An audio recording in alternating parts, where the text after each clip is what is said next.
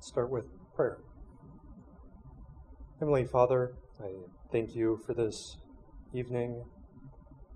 Thank you for another opportunity to open up and study your word, and pray that you'd give us a hunger for your word, a hunger to know you and know your Son. And I pray that your Spirit would be with us and open our hearts and minds to understand your word, to grasp its weightiness and importance, and that we would be taught and instructed by your Spirit through your word. And we thank you for these things and pray that they'd all be to your glory and to the glory of your Son as well. In his name we pray. Amen.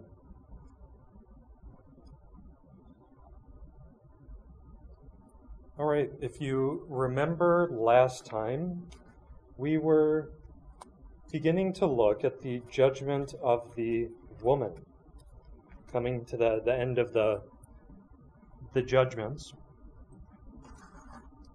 And first, just to go back a little further, of course, we've been looking at the creation of the man and the woman and finding out what happens to the first humans now that God has created them as the very pinnacle of his creation. And he made both the man and the woman because humanity is not complete as just a man, but there must be a man and a woman to bring it to completion so that they can be fruitful and multiply and fill the whole earth and rule over it on God's behalf, justly, benevolently, having a good, righteous rule as God would, so that it would be a thriving creation. But we also saw that in God's creation of them, he placed trees in the garden, and one was the tree of the knowledge of good and evil. And he commanded the man that he could eat from any of the trees in the garden. Eating you may eat, he said. But of the tree of the knowledge of good and evil, you shall not eat of it, for in the day that you eat of it, you shall surely die. Dying, you shall die. And that's because God is very good in his provision, and he is also good and just in his prohibition. He didn't withhold anything from them that they needed or that they should desire. But because he's God, he places limits and boundaries for his creatures. It'd be a good thing to obey. But that raised the question, because that section, that scene after the creation of woman, ended with their innocence in the garden, living in marital bliss with one another, where there was no antagonism or enmity with the beasts, not with serpents or birds or any such thing. There was no enmity between them. There was no pain in childbirth, no great pain in such things. And they wouldn't have gone hungry. It wouldn't have been such toil to eat as with the judgments. But that tree raised the question, what is going to happen? Are they going to eat from it, or are they going to obey? And in narratives, that's something to look out for. Look for unresolved issues or problems that are raised. That's kind of a big question. What's going to happen? And as we know, the serpent came onto the stage. He entered the picture, and he was the very shrewdest of all the beasts. And might even be good to translate it prudent, because, as D.A. Carson and others have said, it's not inherently bad. It could be used for good or bad. But he misused his prudence, his cleverness, to deceive the woman, and so that the woman ate from the tree, and she also gave to her husband and had welcomed him to join in her rebellion against God. And so then we know what happened to the tree of the knowledge of good and evil? Will they eat from it? Yes, they did eat from it. They did rebel. That raises a second question. What's going to happen now? Are they going to die? And that is where everything was building. And so now they're no longer innocent, but they're guilty. They're now naked and ashamed because of their sin in the guilt that has come upon them. Now they are ashamed, and they try to cover themselves, to hide their nakedness, to hide their guilt and shame. But that doesn't work, because pretty soon God enters the garden calling for them, and they run and hide in the trees because their coverings cannot take away their guilt and shame. And then God questioned the man and the woman, and the man finally admitted, yes, he ate from it, but he first blamed the woman explicitly, and he implicitly blamed God. The woman for giving him the fruit, and God for giving him the woman. So ultimately, he's blaming God. He's just not quite courageous enough or foolish enough, maybe, to speak up and say it boldly. And that led back to the woman who, of course, said that the serpent deceived her. But she did eat. And that brought us to the judgments, where our question is going to start to be answered. Yes, they ate from the tree of the knowledge of good and evil.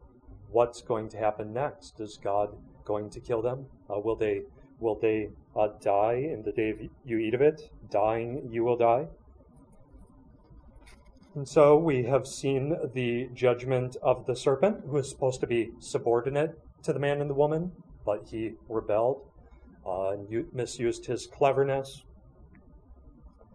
And that brought us to the judgment of the woman. And so far, we've seen that her judgment differs from the judgments of the serpent and the man in a couple respects. First, God does not give an explicit reason or basis for her judgment, for her punishment, but it's still very clear that she ate from the tree, and she also gave some to her husband, and had him join her in her rebellion against God, to be like God. And then secondly, not only was there an explicit reason missing, but most importantly, God does not pronounce a curse in his judgment upon the woman.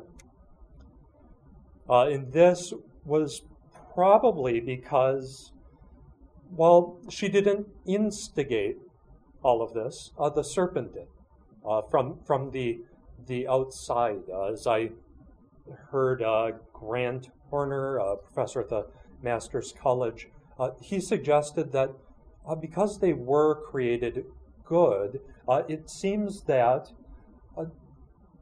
it really took temptation coming from the outside, from the serpent that directed their attention, especially to the tree, and made them dissatisfied with God's good provision and his to think that his prohibition was unfair, and that the consequences wouldn't be death, but would actually help them and make them like God.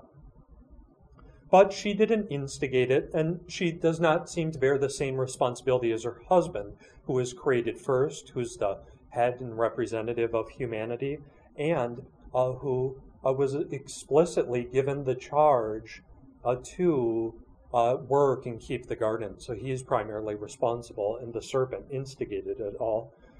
And then there's kind of the negatively, what she didn't do, but positively, she was deceived by the serpent. The man was not deceived. His wife welcomed him to join in. She encouraged him. She maybe even enticed him a bit, but she did not deceive him. He makes it sound like he pretty much just took it and ate, went right along with her plan. But she still knowingly and willfully rebelled against God. And so God does punish her. And the first punishment targeted her created role as the man's helper, as his perfect counterpart or complement. She was to complete him. Together they were complete, and they could fill the whole earth. And so, targeting her created role as the man's helper because she disobeyed and rebelled against her role by encouraging her husband to rebel with her against God, instead of helping him, bringing upon them sin and guilt and death, instead of blessing. God said to the woman in verse 16, I will greatly multiply your painful toil in childbearing. In hard labor you shall give birth to children.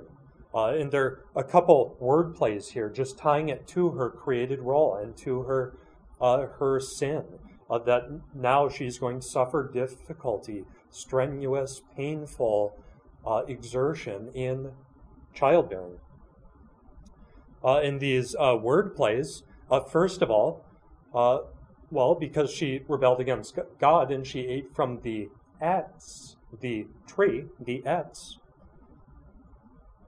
that God forbid, and she encouraged her husband to join in her rebellion and to eat from the etz, the tree with her. God said, and also multiplying, he was going to multiply their offspring and multiply them. He now says, literally, multiplying, I will multiply your itzavon, your painful toil, and your childbearing. In etzev, in hard labor, you shall give birth to children. And so she ate from the tree, and she gave to her husband in rebellion against God in her role as a helper. She ate from the etz, and so now, instead of a blessing, instead of multiplying her offspring, now he's going to multiply her itzavon, your painful toil, and your childbearing. In etzev, hard labor, you shall give birth to children. Those two words sound like very similar to etz, tree, and the first two letters are spelled the same way too. Itzavon, painful toil, as we said, or toil, or travail would be a good way to put it. Show the strenuous, hard, painful exertion, and often with childbearing. And so this echoes back both to the blessing that he's going to multiply, and her role in multiplication, and her sin of eating from the etz, the tree, and from giving to her husband from the etz. And so God does not fully remove his blessing, but it is now painful and difficult and very hard as a reminder of her sin. And so the punishment fits the crime as her role. And now we will be looking at her second and last punishment. And this targets her relationship with her husband. And because she, instead of being a helper to him, she encouraged him to eat from the tree, to do the one thing that God told him not to do. Otherwise, he would die. Now, there will be conflict between her and her husband. And this will culminate in her being subdued by her husband, just as the serpent will ultimately be subdued by the woman and her offspring, humanity. Or at least a chosen humanity, as we keep reading. And so now we're going to see two contrasting actions in this conflict between the woman and the man. First, the woman, God says, your desire shall be for your husband. Then secondly, and he shall rule over you. And so in the conflict, we see her action, her desire. Your desire shall be for your husband, and he shall rule over you. And their conflict back and forth, very much like with the serpent, the woman, and their offspring.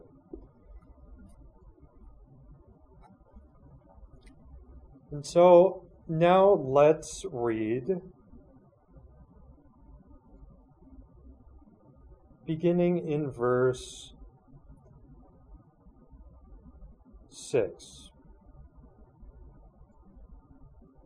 So when the woman saw that the tree was good for food, and that it was a delight to the eyes, and that the tree, the etz, was to be desired to make one wise, she took of its fruit and ate. And she also gave some to her husband, who was with her, and he ate. Then the eyes of both were opened, and they knew that they were naked. And they sewed fig leaves together, and made themselves loincloths. And they heard the sound of the Lord God walking in the garden in the cool of the day. And the man and his wife hid themselves from the presence of the Lord God among the trees of the garden. But the Lord God called to the man and said to him, Where are you? And he said, I heard the sound of you in the garden, and I was afraid, because I was naked, and I hid myself. He said, Who told you you were naked? Have you eaten of the tree of which I commanded you not to eat? The man said, The woman whom you gave to be with me, she gave me the fruit of the tree, and I ate. Then the Lord God said to the woman, What is this that you have done? The woman said, The serpent deceived me, and I ate. The Lord God said to the serpent, Because you have done this, cursed are you above all livestock and above all beasts of the field. On your belly you shall go, and dust you shall eat all the days of your life. I will put enmity between you and the woman, and between your offspring and her offspring. He shall bruise your head, and you shall bruise his heel. To the woman he said, I will surely multiply your pain, your painful toil in childbearing. In pain, hard labor, you shall bring forth children. Your desire shall be for your husband, and he shall rule over you.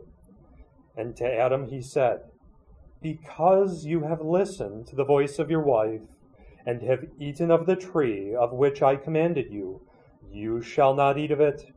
Cursed is the ground because of you. In pain you shall eat of it all the days of your life, and in painful toil you shall eat of it all the days of your life. Thorns and thistles it shall bring forth for you, and you shall eat of the plants of the field. By the sweat of your face you shall eat bread, till you return to the ground, for out of it you were taken. For you are dust, and to dust you shall return. The man called his wife's name Eve, because she was the mother of all living. And the Lord God made for Adam, and for his wife, garments of skins, and clothed them. And so now, verse 16. In this conflict with her husband, first we see the woman's part in the conflict, her desire for her husband. So, to the woman he said, I will greatly multiply your painful toil in childbearing. In hard labor you shall give birth to children. Your desire shall be for your husband, and he shall rule over you. Your desire shall be for your husband. And this is arising because she rebelled against her created role and sinned against God. She sinned against her husband, brought him into it. And so now God says, your desire shall be for your husband. But what does this mean? Your desire shall be for your husband. Is this a good thing, or is it a bad thing that's going on? And as D.A. Carson has said, well, actually, when we start here, it's somewhat ambiguous. What does it mean? Is this a good thing, or is it bad? It's a judgment, but it sounds like when you read, your desire shall be for your husband. You might think in some contexts, a wife having desire for her husband, that's not a bad thing. That's a good thing. She likes him. She loves him. They're a pair. She has desire. She's attracted and delights in her husband. But it's kind of ambiguous because it's a judgment. You don't expect it to be all that good, and there was conflict between the serpent and the woman and her offspring. There'll be kind of conflict between the man and the ground. And just think about God's judgment of the serpent. That was kind of ambiguous too at first. If we stop in Genesis 3 with the judgments, it's somewhat ambiguous. Verse 14, the Lord God said to the serpent, because you have done this, cursed are you above all livestock and above all beasts of the field. On your belly you shall go, and dust you shall eat all the days of your life. And it starts targeting his role because he rebelled against that. He used his prudence, his cleverness for evil instead of good. And here, kind of sounds like it. Well, is this just serpents? Are serpents and beasts cursed? And what about if we keep reading verse 15? I will put enmity between you and the woman, and between your offspring and her offspring. He shall bruise your head, and you shall bruise his heel. Her offspring, shall strike you on the head, and you shall strike him on the heel. Is this conflict? Is it just between, beasts and humanity, but then especially serpents and humanity? But at the same time, Moses' audience would probably be like, and yet this is a talking serpent. This is unusual. This is very odd, and he's very malevolent. He's truly evil. He's sets himself in opposition against God and God's rule. Serpents, really? There's something more going on here. But as you keep reading, because Moses, he does this to raise questions in the reader's mind. He leaves a bit of ambiguity. Ambiguity means there might be a little different options. It could mean different things. It's a little hard to tell. It's kind of vague and fuzzy. But I think, as D. Carson says, I think Moses intentionally leaves it ambiguous because it raises questions that he's going to begin answering pretty soon. In fact, you have to keep reading. Once he gets Cain, Abel, and Seth, and you see that, I've gotten another offspring with Seth in place of Abel because Cain killed him. Abel was the offspring of the woman, not Cain. Cain is cursed, just like the serpent. He's in league with him. He's in league with sin and evil and death and in deceit. But not Abel. Abel is righteous. He gave God a true sacrifice because he truly worshipped and honored God. And just like Seth and his son, they called upon God. And yet at the same time, when you read after the flood account with Noah, when they come off the ship and God's making his covenant, and in chapter 9, God says, and God blessed Noah and his sons and said to them, be fruitful and multiply and fill the earth. Well, that sounds like creation. There's a new creation now that the water has receded, like in the creation of old. But then he says something that wasn't said in the creation account. The animals ate vegetation. They were no threat to Adam in the garden, none whatsoever. They ate vegetation, just like the man and the woman. But God says, the fear of you and the dread of you shall be upon every beast of the earth, and upon every bird of the heavens, upon everything that creeps on the ground, and all the fish of the sea. Into your hand they are delivered. Then just a little bit later he says, and for your lifeblood I will require a reckoning. From every beast I will require it, and from man. From his fellow man I will require a reckoning for the life of man. Whoever sheds the blood of man, by man shall his blood be shed. For God made man in his own image. And so now he says, the fear and dread of you will be upon the beasts and the birds and all of the creatures, and for your lifeblood I will require a reckoning. From every beast I will require it, because they're made in the image of God. Well, now, as Matthew says, their existence with the creation and with the animals that they're over seems a bit uneasy and precarious. Now there's biting and clawing and gnashing and mauling and even kicking. A kick by an animal like a horse can be truly harmful and catastrophic, and even result in death. And they buck and they don't quite get along. And even Isaiah pictures the animals in the new heavens and the new earth, where the lion will eat straw like the ox, and the child will stick his hand like in the adder's den. For they shall not hurt or destroy in all my holy mountain, says the Lord. It goes back to the original creation. Now they're tame and harmless, and they don't do any harm. And so you see that there is conflict with the beasts. There is conflict with the serpents. Isaiah says, and the serpent shall still eat dust, unlike the other animals, just because it's humiliated above all the rest. And so it seems that Moses intentionally leaves it ambiguous, and he maybe even plays off as he develops the themes a little more, where he's developing it sort of both ways. The beasts are in rebellion, and the serpents, and they are deadly and dangerous to man. That's clearly obvious. The Hebrews would recognize that.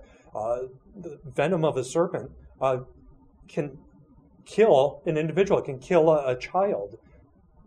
And so they're very dangerous, but that is a picture of the greater enmity and hostility with the spiritual conflict with the one who appeared as a serpent, in the form of a serpent to the woman. And so you see with Cain, Seth, and Abel, and all the way throughout, Shem, Ham, Ham's son Canaan, who's cursed, that Moses sort of develops it both ways. And I think we see the same thing with the woman. In verse 16, to the woman, he said, I will greatly multiply your painful toil in childbearing. In hard labor you shall give birth to children.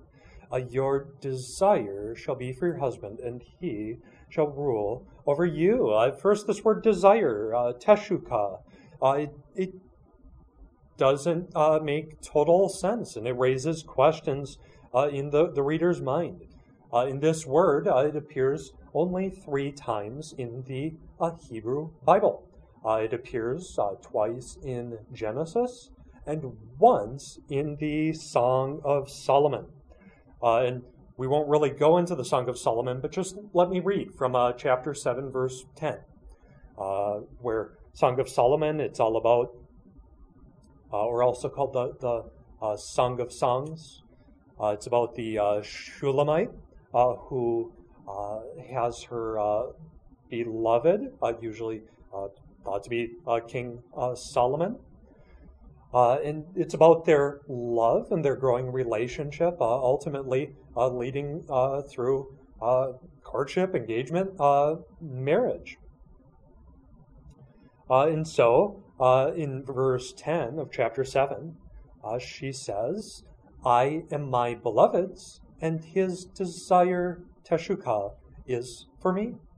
I am my beloved's, and his desire, Teshukah, is for me. And so, obviously, if we were to also read in the further context, but that's really enough. This is her beloved. She loves him, and his desire is for her. His affection is for her. This is it's a romantic narrative about Solomon and the Shulamite that ends in marriage and her being his wife, and so that's obviously good. But what about with the woman here back in the garden? Well, we're going to see that the only other usage is in chapter 4, outside the garden, in verse 7, just a little bit later. And we're going to see that the woman's desire is a negative thing, is not a good. First off, it's a judgment context on which we're reading this. God is judging the woman and punishing her for her rebellion against her husband. And so it's not a good thing.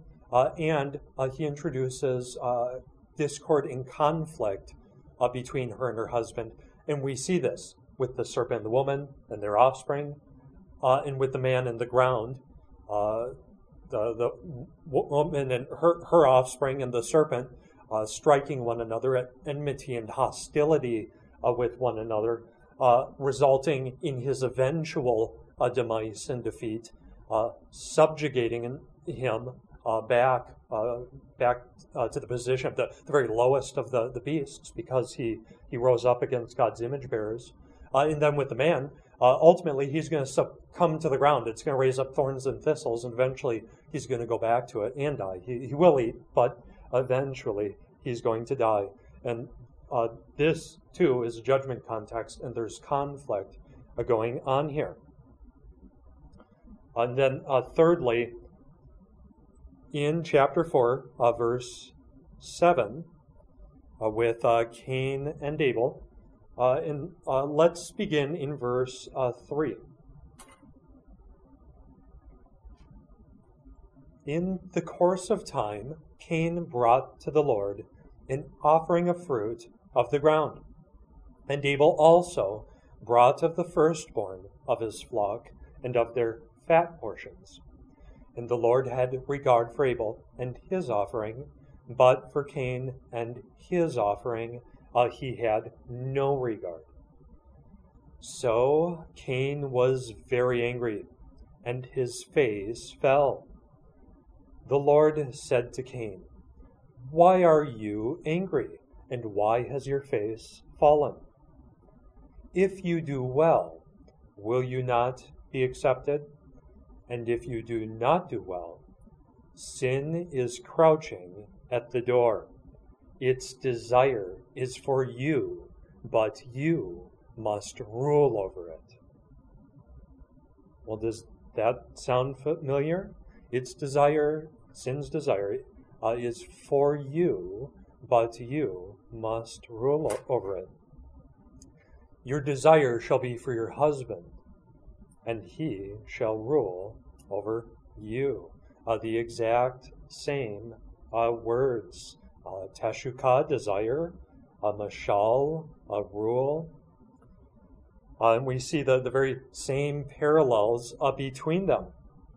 But in this case, it's not a judgment, but Cain is angry and he's about to sin and murder his brother. And so God is exhorting him and warning him If you do well, will you not be accepted? And if you do not do well, sin is crouching at the door. It's ready to pounce upon him and get him. It's the evil desires of his heart, but he hasn't yet shed his blood. So it's crouching at the door. Its desire is for you, but you must rule over it. And here, what does desire mean? Is this a good thing, that sin's desire is for Cain? No. Sin wants to control Cain. It wants Cain to obey its will. It wants Cain to obey its evil desires. And really, I mean, the sin, the desires are in Cain's own heart. This is an internal conflict going on. But the desire is one of control, and as Matthew says, mastery over Cain, to bring him under its thumb, and to make Cain do what sin wants him to do. But God exhorts Cain, its desires for you, but you must rule over it. Cain must not give in to the evil desire of sin, wanting him to obey it into sin, and to kill and shed the blood of his brother. Rather, he must control sin. He must dominate and overcome sin's attempt to really control him and bring about his downfall. The desire is for ill. But as we will see, here God is exhorting Cain because he hasn't sinned yet. This isn't a judgment account. With the woman, he's addressing the woman who's now in the place of sin, or sin's in her place, the one with desire. But he's addressing her, not the man, and he's not exhorting anyone to do anything, but saying, this is the judgment, this is the punishment that is coming upon you. So Matthew says in chapter 4, sin is like an animal that when stirred up will assault Cain. It desires to overcome Cain, but the challenge God puts to Cain is to exercise rule or mastery over that unruly desire. And he says, to paraphrase, if we take seriously these parallels between the two, judgment of the woman and God's exhortation to Cain, this recommends that God's punishment for the woman also describes a struggle for mastery between the sexes, between husband and wife. It's a conflict that's going on here. And so the woman, she was created to be a helper for the man, so that together they could be fruitful, multiply, fill the earth, and have dominion over it, to enjoy the fullness of God's provision and blessing and presence forever and ever and ever, so long as they depended upon God and trusted in Him, and were satisfied with the very good provision that He gave them.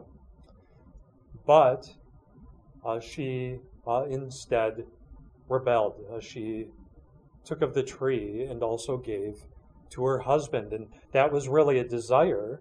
If you remember, the ultimate one was the ultimate lie: you shall be like God, knowing good and evil. She wanted to be just like God. She wanted to be God herself. She wanted not for God to be God, but for her to be God, her to be the ruler over the universe, her to determine what is true, what is just and right and good and beautiful. Instead of listening to God, she would be God herself. And she also wanted her husband to join in her rebellion, to become, to listen to her rather than to God, as if she knew better than God. Don't listen to God. Don't listen to His word. Listen to the voice of your wife.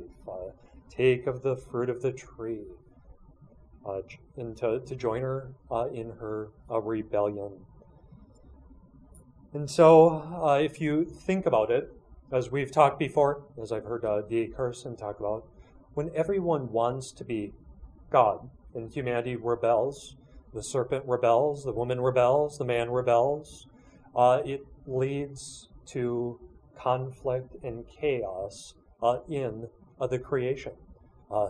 She doesn't want to help her husband, and the husband, they want to exert their own wills. They want people to serve them. They want to be their conception of God. They want to rule. They want to determine what's true, good, and beautiful, and have everyone agree with them, and let them decide and do what's right in their own eyes. And this is where all conflict comes in creation, between beasts and serpent and man, between wives and husbands, between men, workers of the ground, and in the ground. It's punishment, penalty that God brought about, but it's the result of rebellion. Instead of living under God's good rule, God basically gives them their wish. Okay, let your will be done. And you have conflict everywhere. So now that we've seen that the woman's desire, it's for the man's ill. It's to control him, very much like sin's desire for Cain. Now, let's look at the man's rule over his wife. So, verse 16 again, your desire shall be for your husband, and he shall rule over you. And now, there's a lot of discussion about the nature of this rule. And because the man, we know from before that he was the head of humanity. He was a leader in his family, to be a benevolent leader, to serve. Scripture really teaches about leaders are truly the ones who serve. And he was created first. God gave him the primary charge over the garden, to work and to keep it. He gave the woman to him to be his helper, and he names her twice. And so we already know that, well, he was the head of the woman as far as his family and humanity, and he was to have a leadership role. And so what is this now? Is the rule, as Gordon Wenham and Matthews and others say, is this just restoring the leadership that he already had?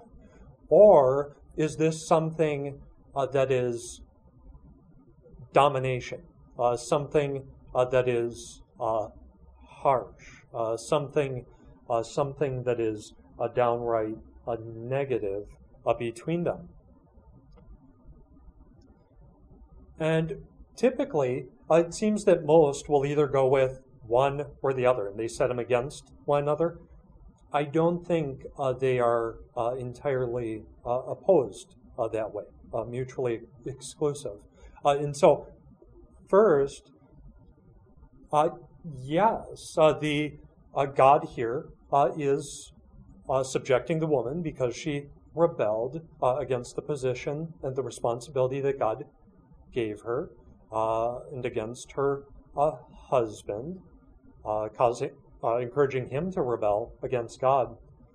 God is subordinating her. He's like the serpent, putting her back in her place under the man, to not rise up in her rebellion and in this conflict and desire to control her husband.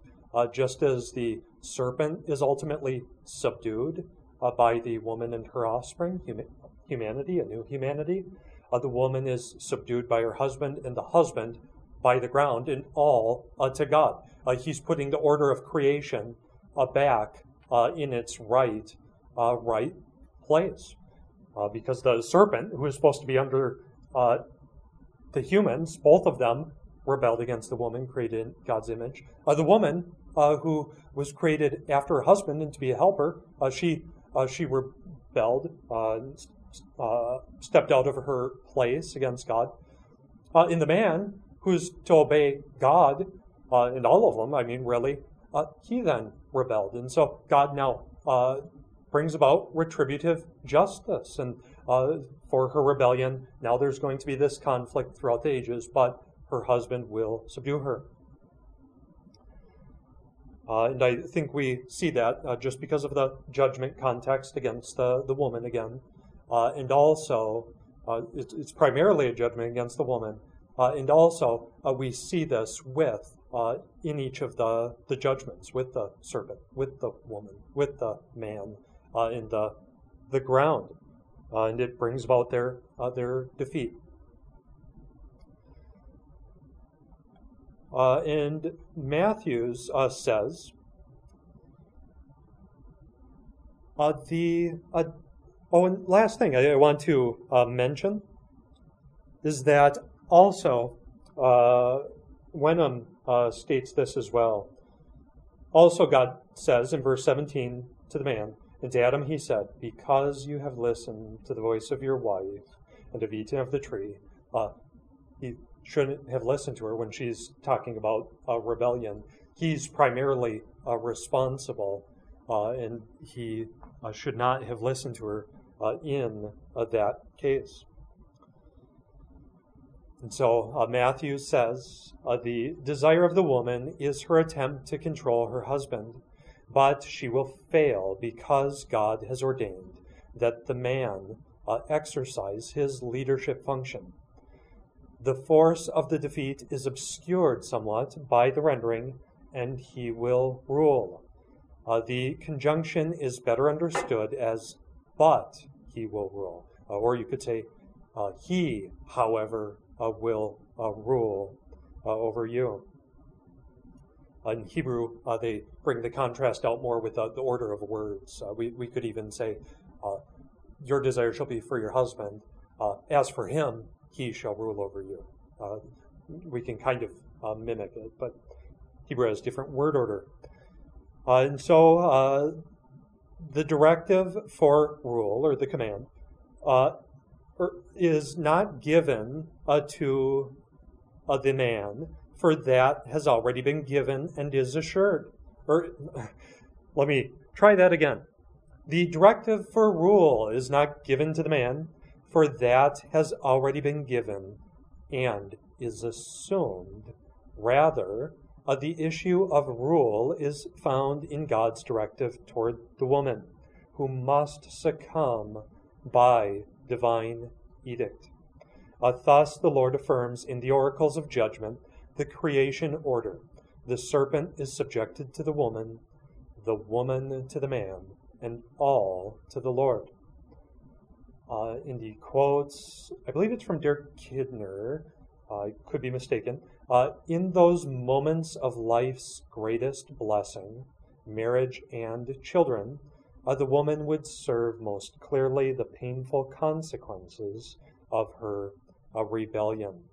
And so she will be subjected despite her rebellion. However, in Matthew's, he pretty much stopped there. I think there's also an element, however, where it's not just probably putting the order, which I believe that's absolutely clear, but here, now it's in the context of conflict. Just as with the serpent and humanity, the chosen humanity, her offspring, just as with the man in the ground and him dying, now it's in the context of conflict in which she will be subdued. And so this isn't entirely a good thing.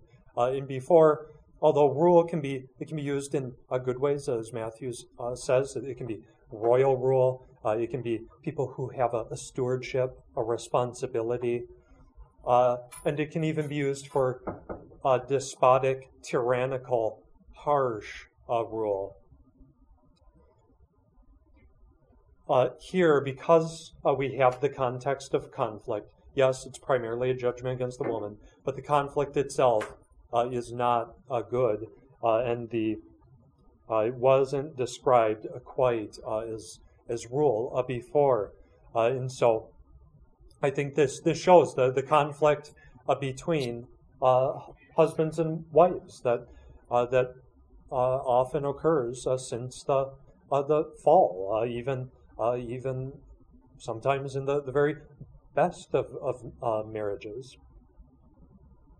And it's also important to recognize this is not an exhortation for men, as we already stated. It's a judgment against a woman. He's not even addressing the man. There's no exhortation for him whatsoever. There are no exhortations in the judgment of the serpent and the conflict between him and the woman. He's not telling them to have this conflict and do this. As Matthews says, he's not telling the woman suffer hard labor and painful toil and childbearing. No, it's a punishment that comes upon her. He's not telling the man have the ground bring up thorns and thistles for you, so it's hard and difficult for you. No, it's something that's just going to happen. It's the punishment. So this isn't. He's not telling them what to do. He's saying this is the punishment. There's going to be conflict, and they will be subdued. And this conflict extends far beyond just the woman and her husband in the garden throughout all of history, and really cries out for the need of redemption. Just as God hasn't fully removed his blessing of marriage and of childbearing, those were things that were given before the fall. It's not a punishment to have the blessing of children. That's a blessing. That goes all the way back to creation, where he blessed them and said, "Be fruitful, multiply, and fill the earth." Children are always looked at as a blessing. Motherhood is always looked at as a blessing, and fatherhood and work. He was to work in the garden, but now it becomes hard. Now it becomes difficult, and so you see both hope that God hasn't fully removed his blessing, but now you see that it only comes through great difficulty and hardship and painful toil and travail because of their rebellion and sin against God.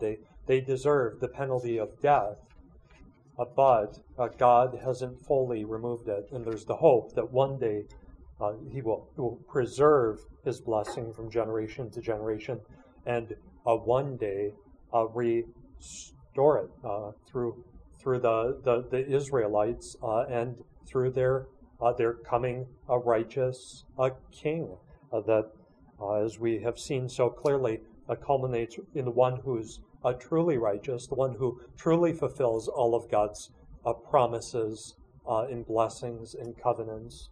And that's the very eternal Son of God, the Lord Jesus Christ. And he's the one who redeems his people and bears their sins, their penalty, their curse, their death on the cross. And through his burial and resurrection, he then lives. And they when someone comes to trust in Christ and his finished, perfect work on the cross, bearing the very wrath and penalty of condemnation and the wrath of God, then they are considered to have died with him and to be raised with him to new life. And one day they will have eternal life. And really, if we trust in Christ, we even have that now, just not the fullness. We're waiting for the fullness of that when he returns, or when the resurrection comes. And then just briefly, turn to Ephesians chapter 5.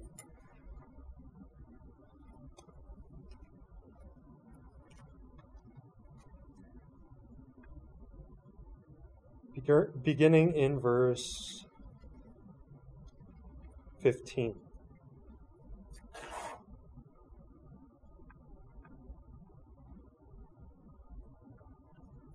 Now, there are many places we could go to see what Scripture teaches about marriage and how husbands and wives should really be with one another. For instance, we could go to, I think, 1 Peter at the beginning of chapter 3, and Paul elsewhere writing to Timothy. But this is one of the greatest texts ever written on this very topic. And now, first, I want to start in verse 15 because we're going to see how this develops and connects with marriage. First, he's going to instruct them to walk as wise and be filled with the Spirit. So, verse 15. Look carefully then how you walk. That's how they're to live. Not as unwise, but as wise, making the best use of the time, because the days are evil. Therefore, do not be foolish, but understand what the will of the Lord is. And do not get drunk with wine, for that is debauchery, but be filled with the Spirit. And so, to be wise and to walk, to live as those who are wise, is to know the will of the Lord. It's to know the will of God. You have to know the will of God and truly know it internally, and having been instructed by the Spirit through the Word to know what true wisdom is, how we should live. And so, therefore, do not be foolish, but understand what the will of the Lord is.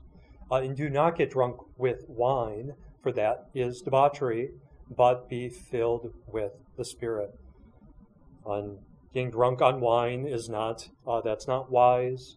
And being drunk on wine, it intoxicates people. It controls them.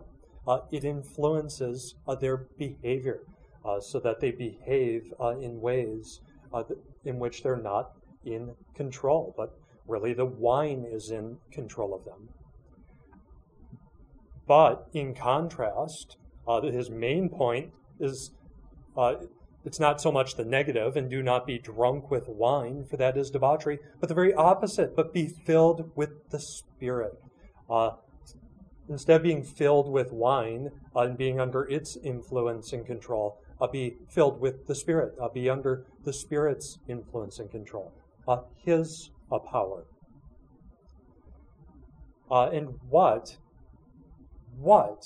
does it look like for someone to be filled with the Spirit? What's involved in that? Well, in the next lines through verse 21, he's going to elaborate and expand what it means to be filled with the Spirit and show us some ways that looks like someone who's under the control and power and influence of the Spirit, but be filled with the Spirit, addressing one another in psalms and hymns and spiritual songs, singing and making melody to the Lord with your heart, giving thanks always and for everything to God the Father in the name of our Lord Jesus Christ, submitting to one another out of reverence for Christ. That's what it looks like to be filled with the Spirit. It's those who addressing one another with psalms, hymns, spiritual songs about God, about God's work in salvation, His person and work. People who are under the control and power and influence of the Spirit. That's what they're to do in being filled with the Spirit. Singing and making melody to the Lord with your heart, giving thanks always and for everything to God the Father in the name of our Lord Jesus Christ. We're to give thanks if we're under the control and power of the Spirit. People who are filled with the Spirit, they're thankful. They're thankful people. They rejoice and submitting to one another out of reverence for Christ. We're all, in one sense or another, to submit to one another. Yeah, he's addressing the church. There's submission within the church to one another, showing more reverence for others than for ourselves, serving others, thinking more of them than we do of ourselves. And so they're to submit, they're to serve. Christ taught that to love your brother. The greatest commandment, to love God with all your heart, soul, mind, and strength. And the second, to love your neighbor as yourself. We're to serve one another. Just as he washed his disciples' feet, they were to wash one another's feet, which was that was a service that they did in those days for one another. Walking around in sandals, their feet would be dirty and need to be cleaned. And so here he gets to wives and husbands, literally building off of this, being filled with the Spirit, and expanding on it, this command, submitting to one another out of reverence for Christ. Wives to your husbands as to the Lord. Literally, wives to your husbands as to the Lord. And so now he's drawing in, giving an example. Wives are to submit to their husbands. And there's a mutual submission, but there's a different sense of submission. There's a reason why he starts with wives here. To your husbands as to the Lord. They're to submit just as they submit to Christ, and they regard him. They obey him. Although he's not saying if your husband tells you to sin, no, they submit to Christ above all. And so it's not an excuse for sinful behavior. And then he says, for the husband is the head of the wife, even as Christ is the head of the church, his body, and is himself its Savior. Now, as the church submits to Christ, so also wives should submit into everything to their husbands. And to be head, of course, he's the leader over the church. He has responsibility and care for the church as our head. And now he exhorts husbands. And notice to husbands, he doesn't say anything. He doesn't say, husbands, make your wives submit. Husbands, rule over your wives. Husbands. Nothing of the sort. It's the exact opposite. It's about self-sacrificial service. That's what husbands are to do in their place of authority and headship. They are to serve, just as that's the kind of head and leader that Christ is. He's one that serves. And God also, just even in creation, we see that he's not like the pagan gods. He's not just looking to serve himself, but he provides everything for them to his glory, showing how good and awesome and great he is. And so he says, husbands, love your wives. How are they to love their wives? Well, this is how they should love them. As Christ loved the church and gave himself up for her, that he might sanctify her, having cleansed her by the washing of water with the word. That's how they're to love. As Christ loved the church and gave himself up for her. Christ's love for the church was so great that he gave up his own life. It's a self-sacrificial life love that cost him absolutely everything, even his own life, to love the church. And that's how husbands are to love their wives, self-sacrificially, even at the very cost of themselves, even even if it costs them their very own lives. That is how they are to love their wives. And gave himself up for her that he might sanctify her, set her apart, consecrate her, having cleansed her by the washing of the water with the word, making her righteous, setting her apart for a holy and good purpose, and his purpose so that he might present the church to himself in splendor, without spot or wrinkle, or any such thing, that she might be holy and without blemish, that at the very end of time, Christ's church, the assembly of the redeemed, will be holy and blameless. And that is why he gave himself up for her, for her good, that she would be holy and blameless, so that he might present the church to himself in splendor, without spot or wrinkle or any such thing, that she might be holy and without blemish, pure through and through and through. And now he takes all of this about Christ's self-sacrificial love for the church, and he exhorts the husbands again, drawing from it. In the same way, also husbands should love their wives as their own bodies. So they should love the way that Christ did, and he adds, as their own bodies. And so not just self-sacrificially, but as they love themselves. And people actually, they have a love for themselves and how they care for themselves. And he even goes on, he who loves his wife loves himself, for no one ever hated his own flesh, but nourishes it and cherishes it.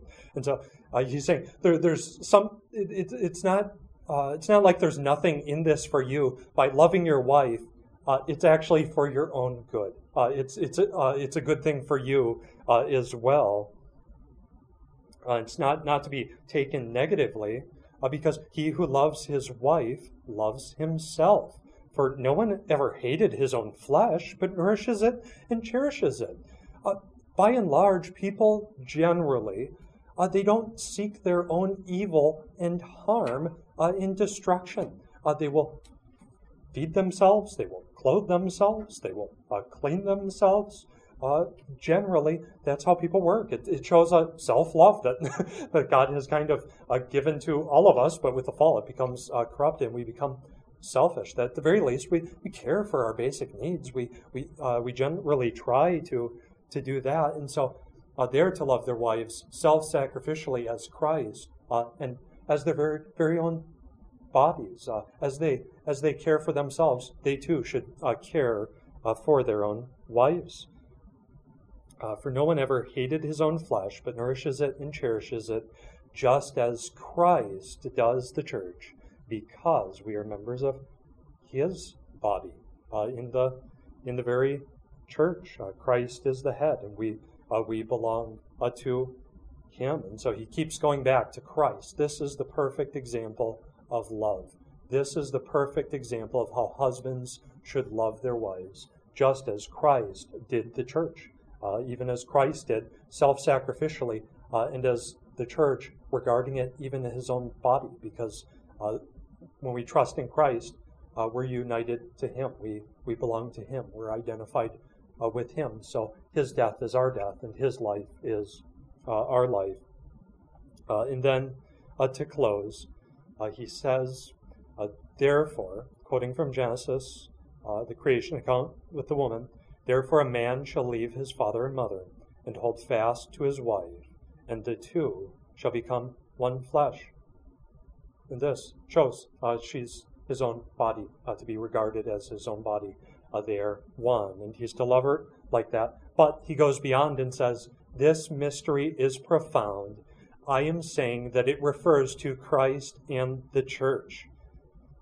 However, let each one of you love his wife as himself, and let the wife see that she respects her husband. And so, even drawing from this, he's saying, wow, look, you look at marriage all the way back at the beginning, and now we see Christ in the church, united with his people, one day in glory. and God united with his people to live in his presence and to enjoy his provision forevermore with a redeemed humanity. And so I just wanted to show that not just look at the conflict, but also to see how husbands and wives are to love and serve and to submit to one another in their own ways. So let's just close in prayer. Heavenly Father, I thank you for your word. Thank you for teaching us and instructing us so that we might understand the consequences of sin, of the consequences of the fall and the rebellion of the man and the woman against you, your very first creation. But although it brings no joy and delight to see how paradise was lost and how childbirth and marriage became things that are still a blessing, but are now also filled with pain and hardship and conflict.